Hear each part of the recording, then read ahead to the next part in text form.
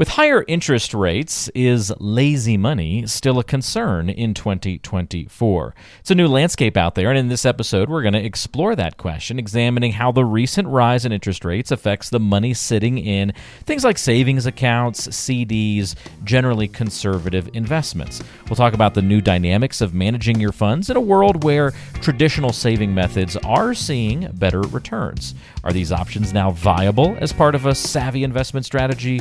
Or are there still better ways to make your money work harder for you? We're going to break it down with Scott all on today's episode. Let's get to it.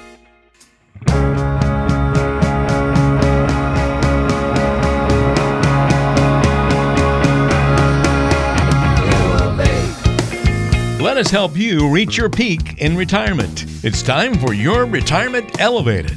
Walter Storholt back with you alongside Scott Dugan, co-founder, managing partner of Elevated Retirement Group based in Kansas City, but serving clients all across the country. More than 22 years of experience in this financial landscape. Also a teacher of educational classes, helping educate others in the industry, in addition to folks like you, prepare for retirement. Scott, it is great to chat with you once again. How is life treating you? Life is good. Looking forward to talking about today's topic. Actually, earlier this year, I was in Las Vegas at an annual financial planning conference. And actually, we had several economists that came up, market forecasters. So we're going to cover a little bit of that information today to kind of give you a glimpse of what 2024 might look like from an interest rate environment. So no crystal ball or anything, but we'll talk about just some realities that we're facing for sure. Well, those two conversations go hand in hand. So this lazy money thing is something that we talked a lot about over the last, I don't know, Scott, 6-7 years probably we've been talking about lazy money and it being dangerous and some of those kinds of things. We're going to talk a bit about that on today's show, sort of the why behind all of this. But yeah, then kind of analyzing, looking into that crystal ball, if you will, for what interest rates are going to do. What does it mean for the future? But let's start with the basics for those who maybe didn't hear some of those episodes in the past 6-7 years where we talked about lazy money occasionally from time to time. What are we talking about when we bring up that term, the very, very scientific and a very official term, lazy money? Yeah, very lazy money, yes. So we're talking about money that's barely keeping up with inflation or not even keeping up at all with inflation. We're talking about certain checking, savings accounts, CDs, money markets, or historically the most common lazy dollars. Or it could be, a portfolio that's invested so conservatively that the return is minimal. And if you look at what's happened with interest rates, we've kind of had what looks like to be peak interest rates. The Fed is talked about, pulling back rates for the year. Wall Street wants them to be very aggressive. Wall Street would love to see 6.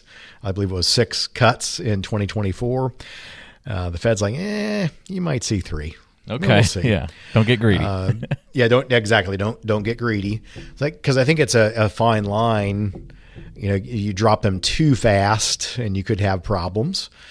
I would say with the consensus as of today, the information that I've been consuming and the experts that, I follow is that we're going to see probably decreases, throughout the year, but probably not crazy decreases like what Wall Street would like to see. And so right now you've seen that trend where 12 and 13 month CDs, those rates you could lock in. Now a lot of places don't want to go 6 or 7 months. You've seen rates drop at certain places. I know at our peak, the highest 5-year guaranteed account was 6.15 for 5 years. And now that's dropped down below, I think it's 5.7, something like that. And so that landscape has definitely changed. And one of the things on our financial action checklist when we come in for our client strategic planning meetings is we always ask, hey, you got your emergency fund. Are you making sure you're getting a good rate of return at your bank? Because banks vary widely in checking, savings, CD rates and their money market rates. You can go to some of the big national banks and they're still paying point nothing, on those things. You go to regional or local banks. I know bank down the street from me, they got little yard signs out in front of the bank, 5 point something CD for I think 3 years. So they're trying to attract business. So the rates are still there. I think it is easier right now to hold emergency dollars, meaning, hey, 6 to 9 months of essential expenses and any big purchases, coming up in the next 18 months or so. Hey, if you can get 4.5%, in a high yield savings account, there's nothing wrong with that. For a holding spot of money, you're probably going to consume. Now, over time, as rates drop, you probably have to look at that. You may need to look for better alternatives. But I think now that they've potentially peaked, I think it's okay to keep money there. But you got to be careful, because too much, we call lazy money, if you're not keeping up and you're keeping it with a bank that doesn't have a good rate, you're losing buying power over time. And that kills motivation to save and invest. And if you're not seeing any return, it's just not fun. And that's why it's one of our agenda items, because I would say 5 out of 10 of our clients we talk to say, hey, have you checked your interest rate lately on your checking and savings? No, I haven't. And then we're like, well, you need to check it out. And if your bank's not giving you an alternative, let us know. We'll talk to you about other alternatives. And so definitely want to maximize that. And, there's reasons why people sometimes have too much lazy money in their portfolio. And it could be because of past experiences. They got burned in 2008, retreated to cash, or they're gun shy about investing in general. So I'm just going to ride this out.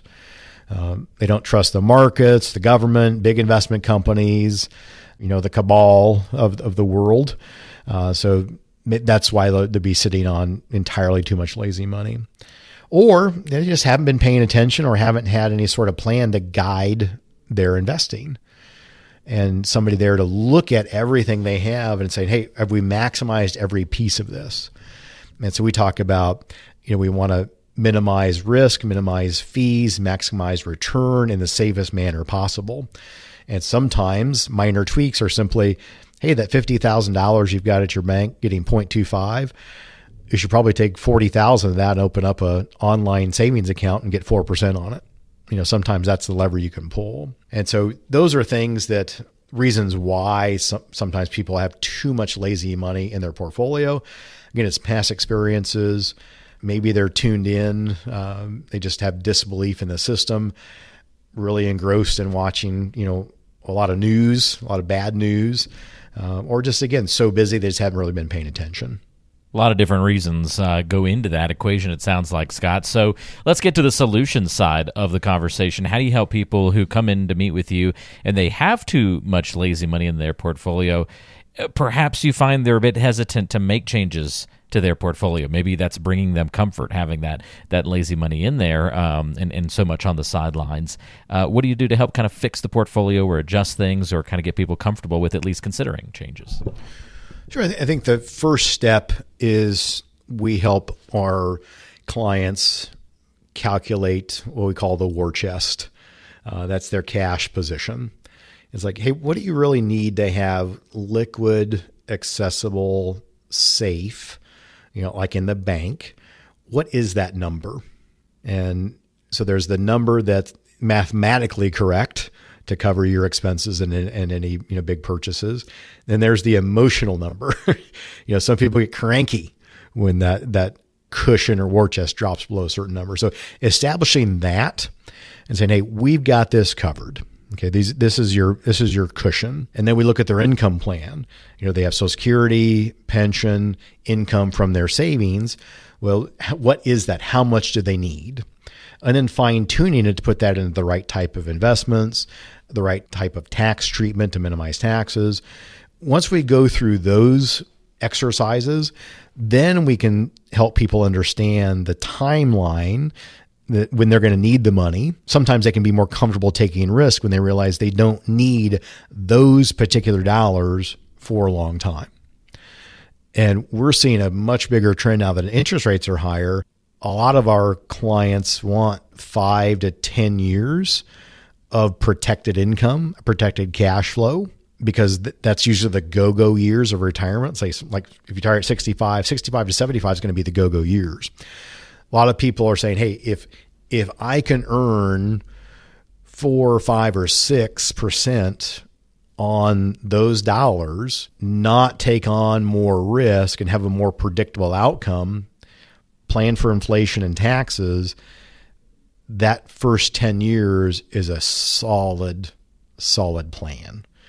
And that cash flow comes in regardless of what's going on, out there in the economy and the markets. And obviously you've got to watch that because interest rates drop, things like that. But it's really helping them find opportunities that limit the downside, but also still have upside growth potential. And when we start to look at what the landscape is and what's available, then we construct a plan that gives them a firm understanding of how each dollar should be invested, how it works in the plan, and when they're going to consume those dollars. And a lot of times we find out that you're not going to consume all the dollars you have. You're going to have this remainder at the end. And once people see, oh, wow, if I spend, adjust for inflation, adjust for taxes, and minimize taxes, I could have this chunk at the end. Either they're going to feel good about that, say, okay, I'm good with leaving that chunk. Or they say, hey, our go-go years, we want to throttle up a little bit. We don't need such a big pot of gold at the end of the rainbow. We want to spend more. Or it gives them this level of certainty to say, hey, if healthcare throws us a curveball, we know we've got this money over here that we didn't need for income. It's legacy money if we don't need it. But if we do, we'll use it for healthcare, long-term care. There's a lot of comfort in knowing that you've got those options. You've got a game plan, and you can spend confidently and predictably. But again, you've got to make sure that everything is working in tandem. You don't have too much lazy money. You don't have too much risky money. It's kind of like the Goldilocks.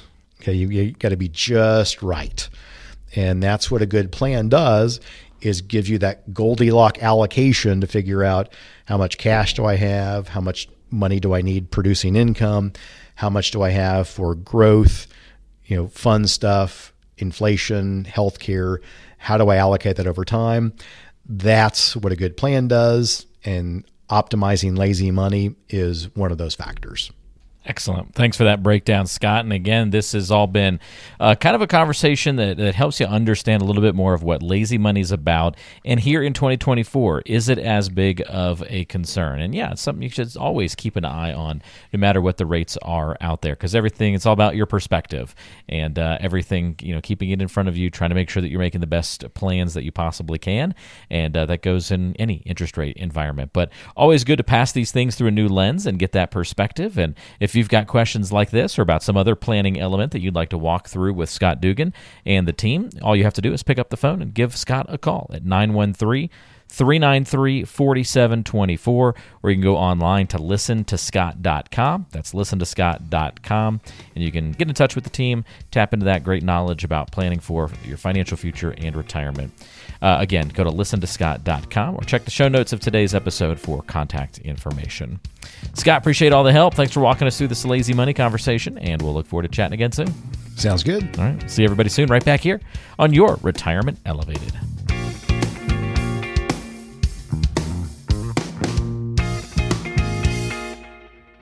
Investment advisory services offered through Elevated Capital Advisors, LLC, an SEC-registered investment advisor.